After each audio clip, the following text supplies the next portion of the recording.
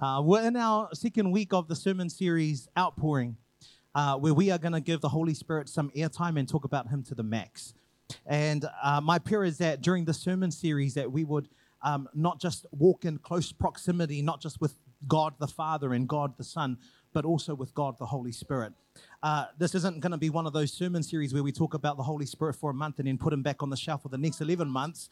No, we ought to be walking with Him, paying Him just as much attention, worshiping Him, surrendering to Him, and yielding to Him.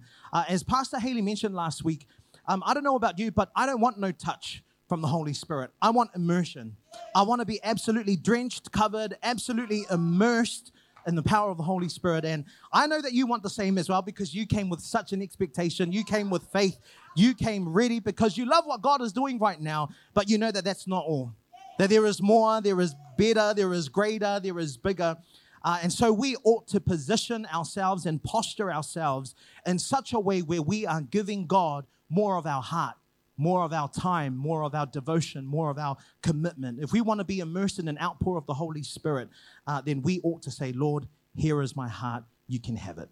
We ought to say, Holy Spirit, you can move in every area of my life. I'm so excited to be bringing the word of the Lord for us this morning. You can take your sermon notes out. We're going to pray. God the Father, we worship you. And God the Son, Jesus, we worship you. And God the Holy Spirit, we worship you.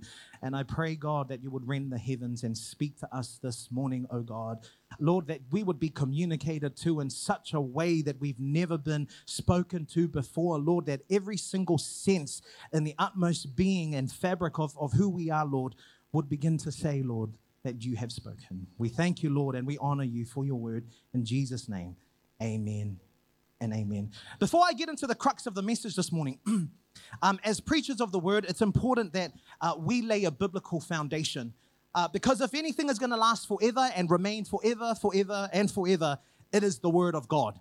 The funny stories, the illustrations, and the props, they are only meant to help point you and help you to unpack the truths and the biblical principles that are found in the Word of God. They are only meant to help us know the Word of God in such a way that we are able to understand it for this dispensation that we are in. I mean, if all you remembered today was the crack-up jokes, then I have seriously failed you as a preacher.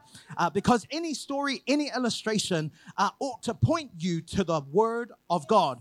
And so this morning, I would like to lay some foundation for us. Much of what I'm about to mention in this introduction has been derived from Pastor Haley's message last week. But I would like to touch on these points throughout this month in order to lay a foundation for us throughout the month.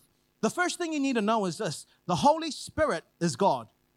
The Holy Spirit is God. God is one and also three, distinct but indivisible. You may have heard the word Trinity mentioned multiple times here at our church. What that word means is that we worship a God, one God who eternally exists as three distinct persons. God the Father, who was in heaven. God the Son, who took on human form and came down to earth. His name is Jesus. And God the Holy Spirit, who dwells in the inside of us. All distinct persons, but one God.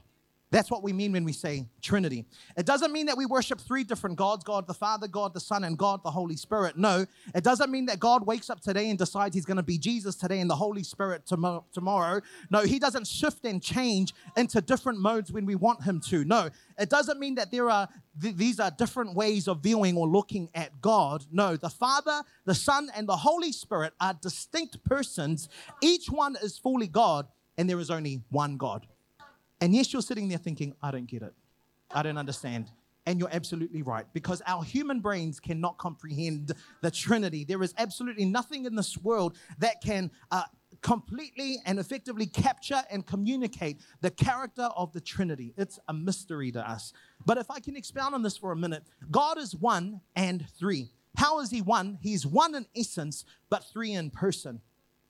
There's a difference between essence and person. Think of it like this. This is just an analogy to help kind of unpack this.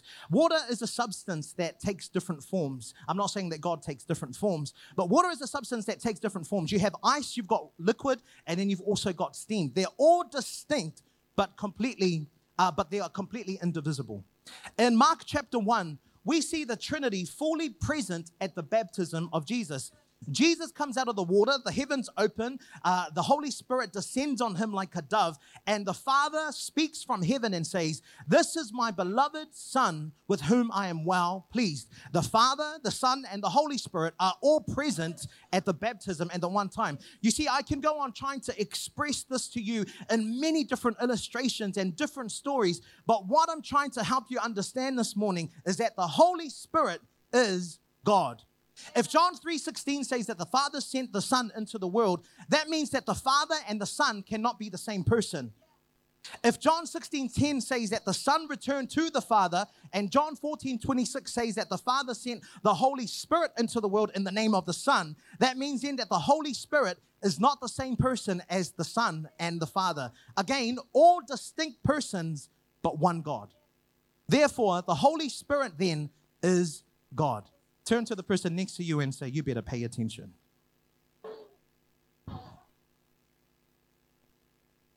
Here's the second point for us this morning. The second thing you need to know about Holy Spirit is that Holy Spirit is a person.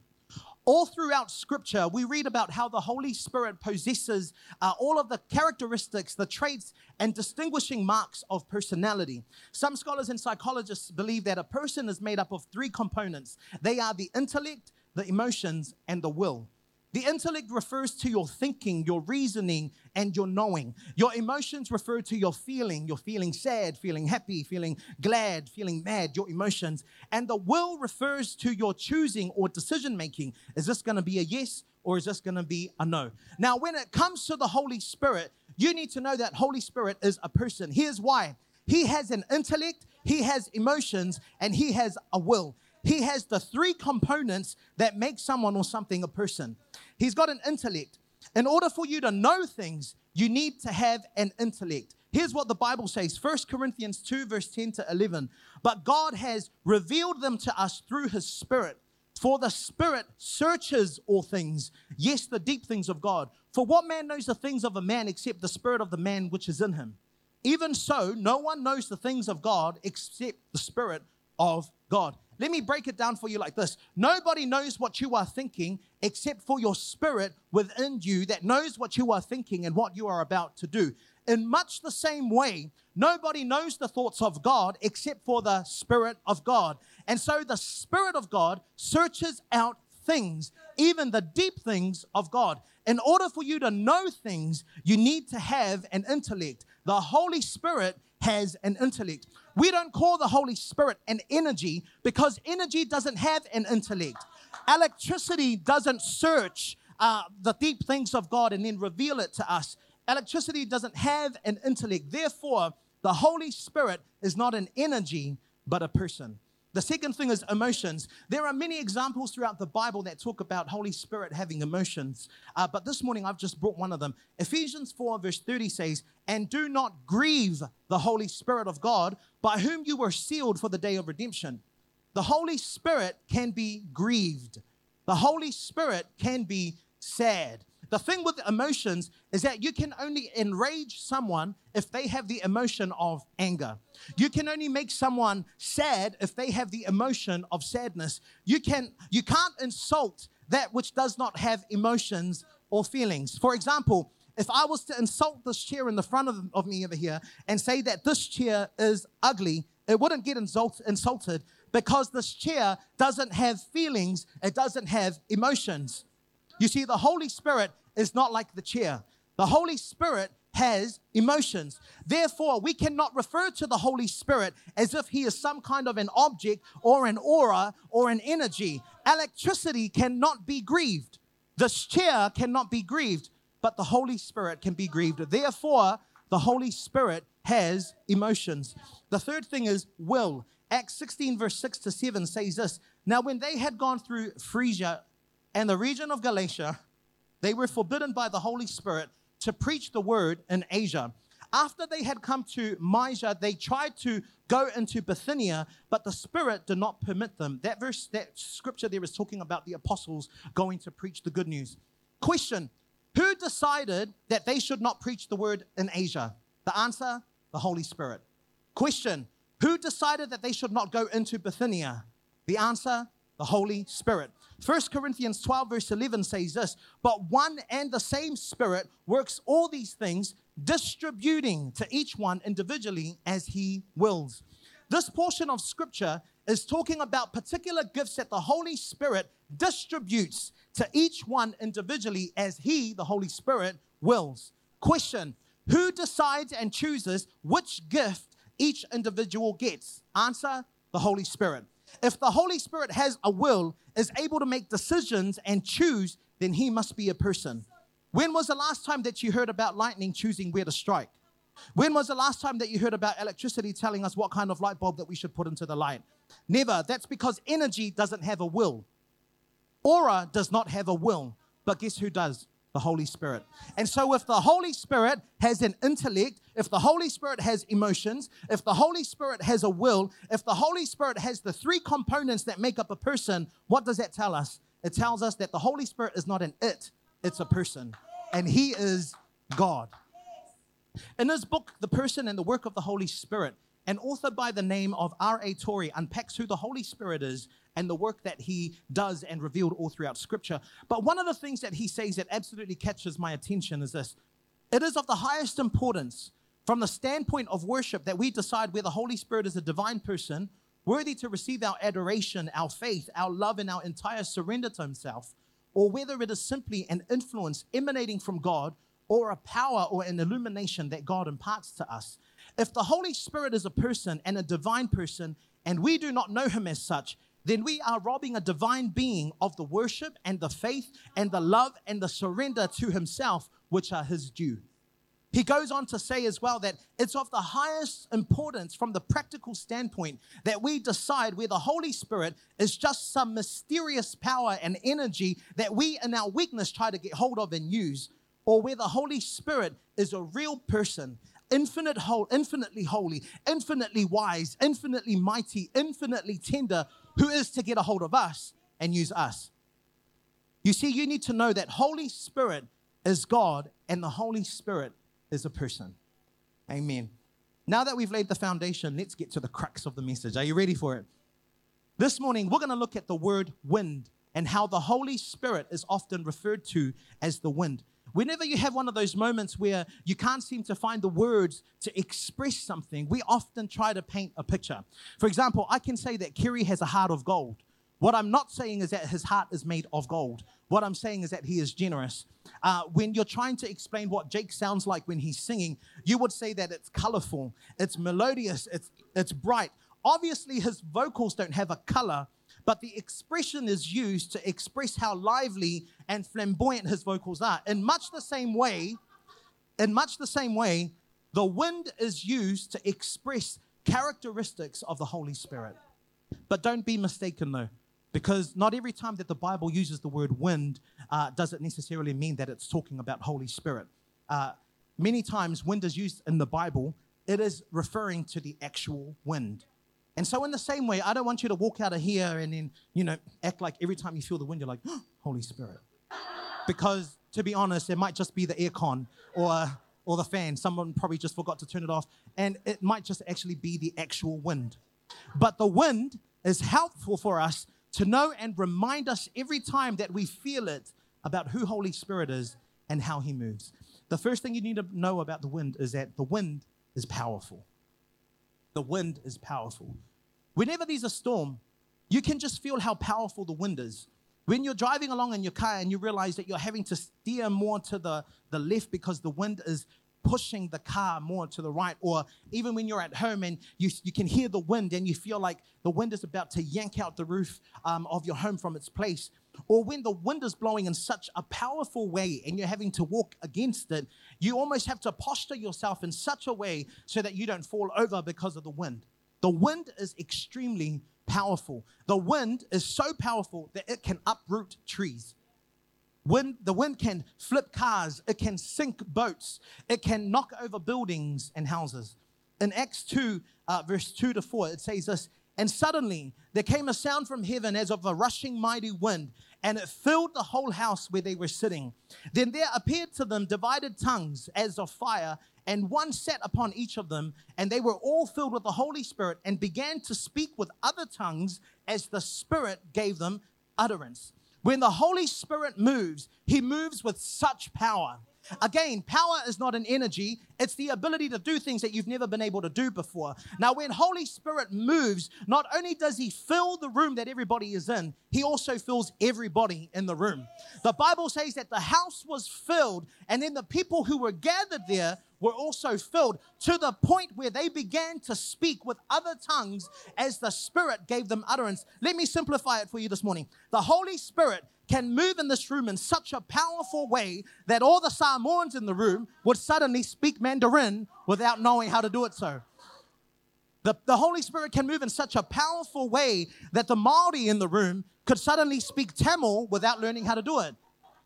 The Holy Spirit could move in such a powerful way that the Afrikaans could suddenly speak French without even learning how to do it, because the Spirit would give them utterance. When the Holy Spirit moves, he moves with power that enables us to do that which we cannot do in the natural. When the Holy Spirit moves, he moves with power that everything that seems impossible becomes possible. We've been kicking ourselves, trying to live right for Jesus, trying to fight the temptations of trying to live holy, trying to pursue righteousness, but we've been doing it with our own strength. And the problem with our strength is that it will fail. You will get tired. You will get fed up. You will want to throw in the towel. You will start to get frustrated. You will get tempted. But I've got good news for you this morning. Where human strength fails, Holy Spirit steps right in and fills us up. You don't have to walk alone because Holy Spirit is right there with you. And if you will let him, he will not only fill the rooms and the spaces that you occupy, but he will fill you with power. Power to have self-control and say no to temptation. Power to love your neighbor and not hate on them. Power to have peace when things are looking more like a storm. Power to extend kindness even when they're talking about you. Power to be faithful to Jesus even when all of your friends are not. But the question is, will you let him fill you? You see, we don't need more talent. We don't need more strength. We don't need more fancy programs. We don't need more willpower. What we need is Holy Spirit power. Amen. The second thing you need to know this morning about the wind is that the wind blows wherever it blows, or wherever it goes and wherever it pleases.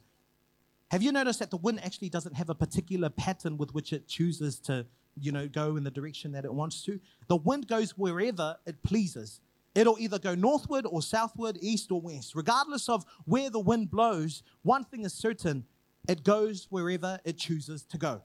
We cannot change the direction of the wind or try to catch the wind. We cannot try to make the wind yield to us. Jesus used the metaphor of the wind for the Holy Spirit during his conversation with the man by the name of Nicodemus. John 3 verse 8, the wind blows where it wishes and you hear the sound of it, but cannot tell where it comes from and where it goes. So is everyone who is born of the Spirit. Jesus is wanting us to learn something from the wind that teaches us about the Holy Spirit. Jesus is pointing out that we do not control the wind. It blows wherever it pleases. In the same way, we do not control where, how, why, when, and what the Holy Spirit decides to do. It's important that we don't try to lead the Holy Spirit when in actual fact we should be following his lead. The Holy Spirit was given to direct us. It means that when we desire for Holy Spirit to move in our lives, we allow him to guide us. Sometimes it can be easy to say we want to be led by the Holy Spirit when we're still sitting behind the steering wheel of our lives. Because the truth is, if Holy Spirit is going to lead us, it means that we are willing to yield to him in every area of our lives. Would you be willing to relocate if Holy Spirit asked you to? Would you be willing to give up your employment if the Holy Spirit asked you to? Would you be willing to give up something that you're not willing to give up if the Holy Spirit asked it of you? The danger of trying to lead Holy Spirit is that we then try to bend him to our will and what we want. And so we put Holy Spirit on this leash and we drag him along in the journey, and we want him to do all of the tricks when we want him to do all the tricks we want him to do. And what we do, we do nothing but bring glory to ourselves instead of bring glory to Holy Spirit. Church, when the Holy Spirit moves and is in the lead, God is the one who's going to be praised. God is the one who will be glorified. God is the one who will be magnified. When the Holy Spirit moved in the upper room at Pentecost, People didn't leave the upper room saying, wow, all the apostles spoke in different tongues. No, the people who were there knew that there was a power present that came from God. They knew that this had to be God. I don't know about you, but I refuse to live the rest of my life where I am right now, stagnating at this point. I want to live my life with Holy Spirit in the lead, so much so that the impossible would become possible, so much so that people would look at my life and say, that had to be God. That was definitely God, because they realized that it could not have been my strength, not my knowledge, not my understanding, but God. Some of us in this room are waiting for God to release power over your life. You're waiting for God to release power so that you are able to walk in breakthrough, release power to walk in authority over the enemy. But my friend, I'm telling you, the power is in your obedience. When you obey, when you yield yourself to the Holy Spirit, He will enable you to do that which you can't normally do. But the question is, will you let Him lead you? And here's the third thing, if I can ask the team to join me on the stage. The wind gives life. Although the wind is invisible, the wind helps to distribute the heat around the earth. If there was no wind, the cold area of the earth would be extremely cold and the hot areas of the earth would be really hot. The movement of the wind, though, is so important because life cannot exist on the earth without wind. The 5,600 million tons of air that wraps this planet is a key to life. Did you know that each of us breathes about 10 million times a year? We begin life with a breath and we continue life with breathing. And the whole world needs to breathe to continue, and it does so by means of the wind. Without the wind, the world would soon be a vast desert.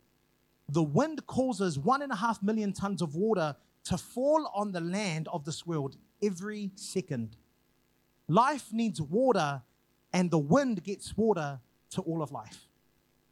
When it comes to the Holy Spirit, you need to know that Holy Spirit gives life. The word that is often used to refer to the Holy Spirit in the original language of the Old Testament is the word ruach. And in the original language for the New Testament, it's the word pneuma. Both these words mean wind, breath, spirit. It was the Holy Spirit who gave life to Adam in the beginning. The Bible says that God breathed life into Adam. Genesis 2 verse 7. And the Lord God formed man of the dust of the ground and breathed into his nostrils the breath of life, and man became a living being. It is the Holy Spirit who sustains all of life. The Bible says that life was given by God's Spirit in the beginning. Job 34:14-15 says this: if God were to take back His Spirit and withdraw His breath, all life would cease and humanity would turn again to dust. It is the Holy Spirit who gives new life to those who believe, those who put their faith and their trust in Jesus Christ. John 3 verse 6-7 says this: humans can reproduce only human life, but the Holy Spirit gives birth to spiritual life. So don't be surprised when I say you must be born again. It is the Holy Spirit who will raise the dead and give life to lifeless bodies when Jesus returns. Romans 8 verse 11 says this: but if the Spirit of Him who raised Jesus from the dead dwells in you, He who raised Christ from the dead will also give life to your mortal bodies through His Spirit who dwells in you. The question is, will you let God breathe life in you through Holy Spirit? One of the things that we go on searching for in life is meaning and purpose. And we seek meaning to life and our purpose because we want to be happy. But how on earth are you going to be happy if you don't know what your purpose is? How are you going to be happy if you don't know why you were created and what you were created for? The problem is we go on living our lives trying to earn all of the money that we can in order to find our purpose.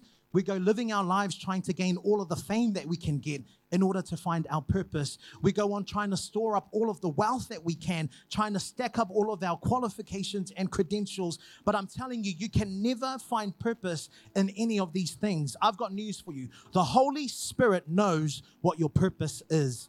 And until you let God breathe life into you through the Holy Spirit, you're going to wear yourself out, trying to live your life, trying to be somebody that you weren't created to be, trying to live your life feeding on people's reactions because you've got no compass and direction. You ought to seek the Holy Spirit for your direction. You see, I don't need to seek the Holy Spirit about what I'm going to wear today, or what I'm going to go and buy to wear. When you go and, if you can afford it, you just go and buy it. But I'm definitely going to seek the Holy Spirit for my purpose in life. What is the will of God for my life? What should I be doing in this season of my life? Because just because God told me to do it when I was 20 years old doesn't mean he wants me to do it when I'm 30 years old or 40 years old or 50 years old. The Bible says, give us this day our daily bread. I need a daily ongoing relationship with God so that I know exactly what it is that he wants for me right now. And so lifeless bodies, the soul that was stained with sin, this life that was without hope, this life that was without a purpose, this life that was without direction is made alive through the Holy Spirit. But the question is, will you let God breathe on you, bring you to life through Holy Spirit? Can I encourage you this morning? God wants to pour out his Spirit on every single one of us. And when he does, Holy Spirit is going to move in such a powerful way. Holy Spirit is also going to move as he pleases to move. And Holy Spirit is going to give you life if you let him. So if you want an outpour of Holy Spirit, you need only to ask. It's as simple as saying, God, fill me with your Holy Spirit, not for my glory, but for your glory, for the glory of your name, Jesus' name. With every head bowed and every eye closed this morning, let's pray. God, we thank you for your word this morning. And God, I pray, Lord, that as we leave this place, God, that we would just be aware of your Holy Spirit. Holy Spirit, I pray that you would move in our lives, move through us in such a powerful way. I pray, Holy Spirit, that you would move like never before. And so right now, in the name of Jesus, we yield ourselves and we say, Holy Spirit, you can have our hearts. Move in every area of your lives, of our lives, as you please. In Jesus' name we pray. Amen and amen.